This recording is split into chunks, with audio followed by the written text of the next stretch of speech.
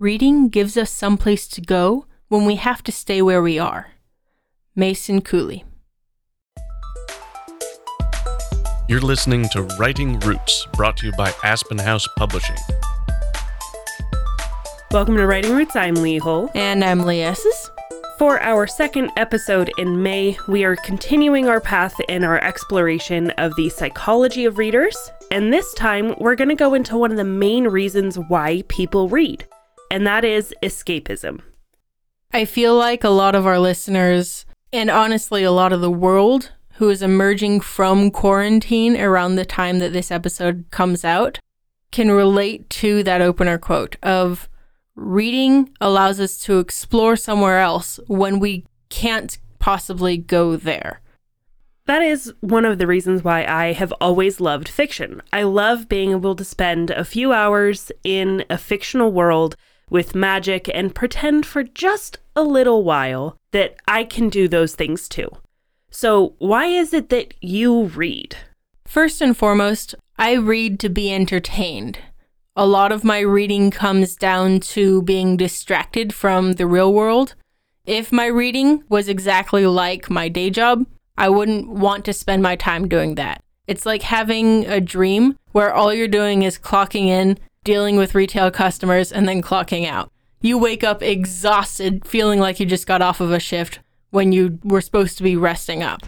So we spend what time we can escaping from that reality, escaping from that world to be entertained. Other people read to feel understood and to understand. I feel like Sanderson does a good job of this where he addresses mental health issues with different characters. This character with this issue can still be the hero, and therefore, if you don't have that issue, then you can still see people with that issue as a hero.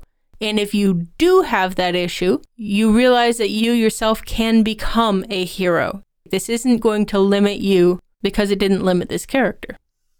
Another reason people read is to study language, to study story, to study history. That's one reason why nonfiction is very popular, because people want to learn more about the world around them, to discover, to learn. For those who aren't really into the fantasy thing, they still want to escape somewhere, and maybe that's into a really gruesome story about murders.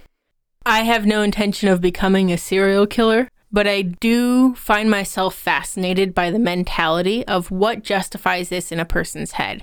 What makes this person tick? Not that I want to be, but stories help me understand the other, whatever that other may be. Those are some of the reasons why people are drawn to reading. Why so many people are drawn to fiction especially. It's that fantasy. Even though we know that some of those things that happen in those magic books will never happen, we can pretend for a little while. We can visualize it and picture ourselves up there flying around with the rest of the Windrunners. As readers, we want some things to feel real. Those intimate moments where the character recognizes that they're falling in love. Something we can connect with.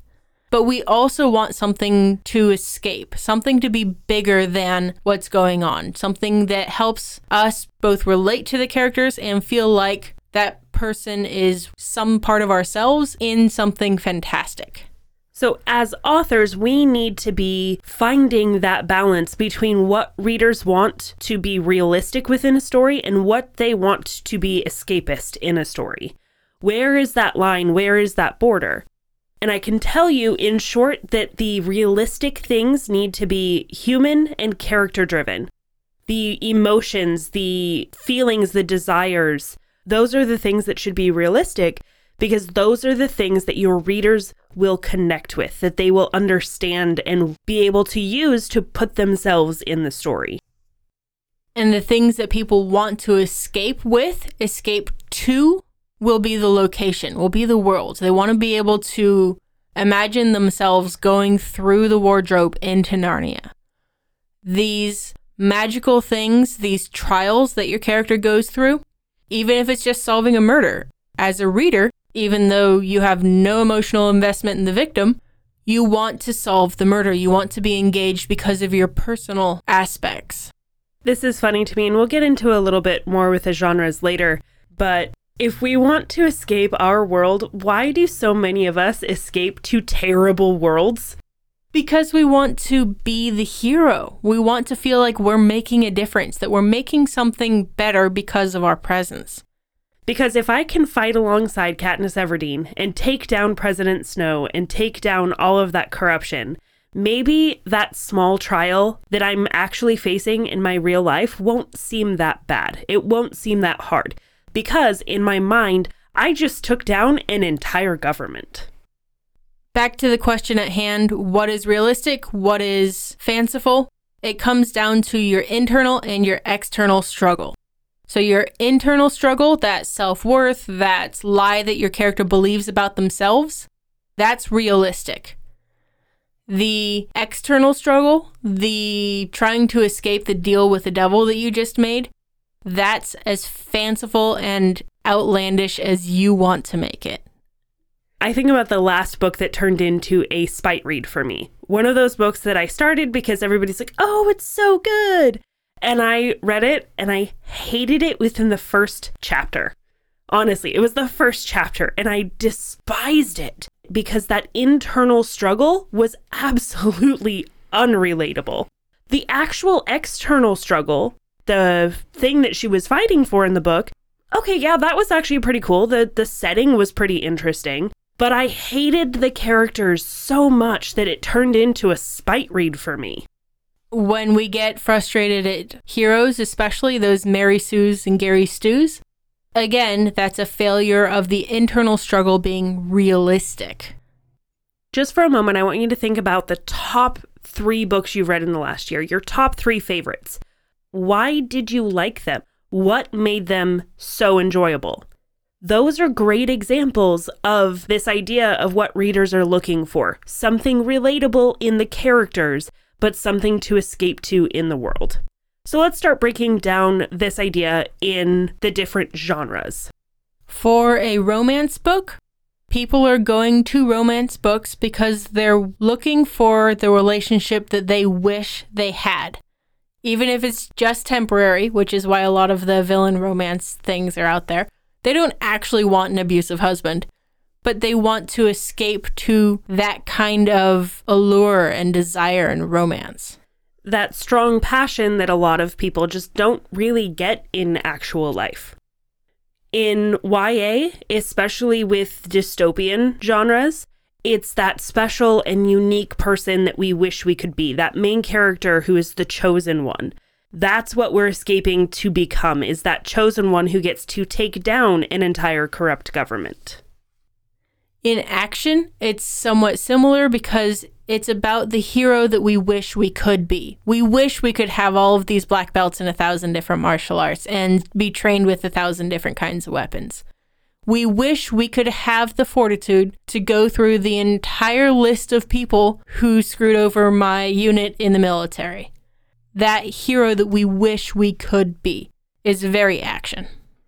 And my favorite, fantasy, it's the world. I escape to the world, the magic, the excitement, and the uniqueness of going to a place where you can control things with your mind and just move your hand and something flies across the room. Those are the things that I love going to escape to because I've always dreamed of having magic. I don't know about you. Those force powers for me, but yes. It's magic. Yeah. You cannot convince me otherwise. Star Wars is a fantasy. Space opera. Which is a fantasy. As compared to Star Trek, which is a sci-fi and is about exploration. And I feel like a lot of sci-fi leans into the adventure and exploration that people want to have in life. To go where no man has gone before. To find new things, explore things that are on the reaches of human understanding. That's why we go to sci-fi. Another genre that a lot of people escape to is the heist. That thrill-seeking of being that master criminal that can go in. I mean, who hasn't wished they could be in Ocean's 11? I feel like a lot of murder mysteries also fall into this category of how would I solve the murder? And of course, there's the fairy tales, the Disney stories, the princesses. It's that desired person that we wish we could be. I always wanted to be Belle growing up, partially for the library, mostly for the library. But it was that getting to wear the big ball gowns and dress up and be a princess for a while. And even if Gaston was the villain, still having everyone look to her and say she's desirable. She's somebody special. As the author, the reason why we're talking about this is so you can understand what it is that draws the readers into your genre. Once you know that, you can lean into it. If you're writing fantasy, lean into the world building, lean into the fantasy aspect of it, the magic, the fantastical elements that would never happen in real life. And if you aren't quite sure what it is that draws people to that genre, a great place to start is how it drew you into the genre. It's probably the same thing. So it kind of makes it easy to write these. As long as you're reading the genre, as long as you like the genre you're writing in, then all you have to do when you write is escape for a little while. Exist in the world that you wish you could live in. And for just a little while, Write selfishly. If you have a question or comment for our hosts or a topic you'd like us to cover, send us an email at writingroots@aspenhousepublishing.com or find us on Facebook by searching for Aspen House Publishing.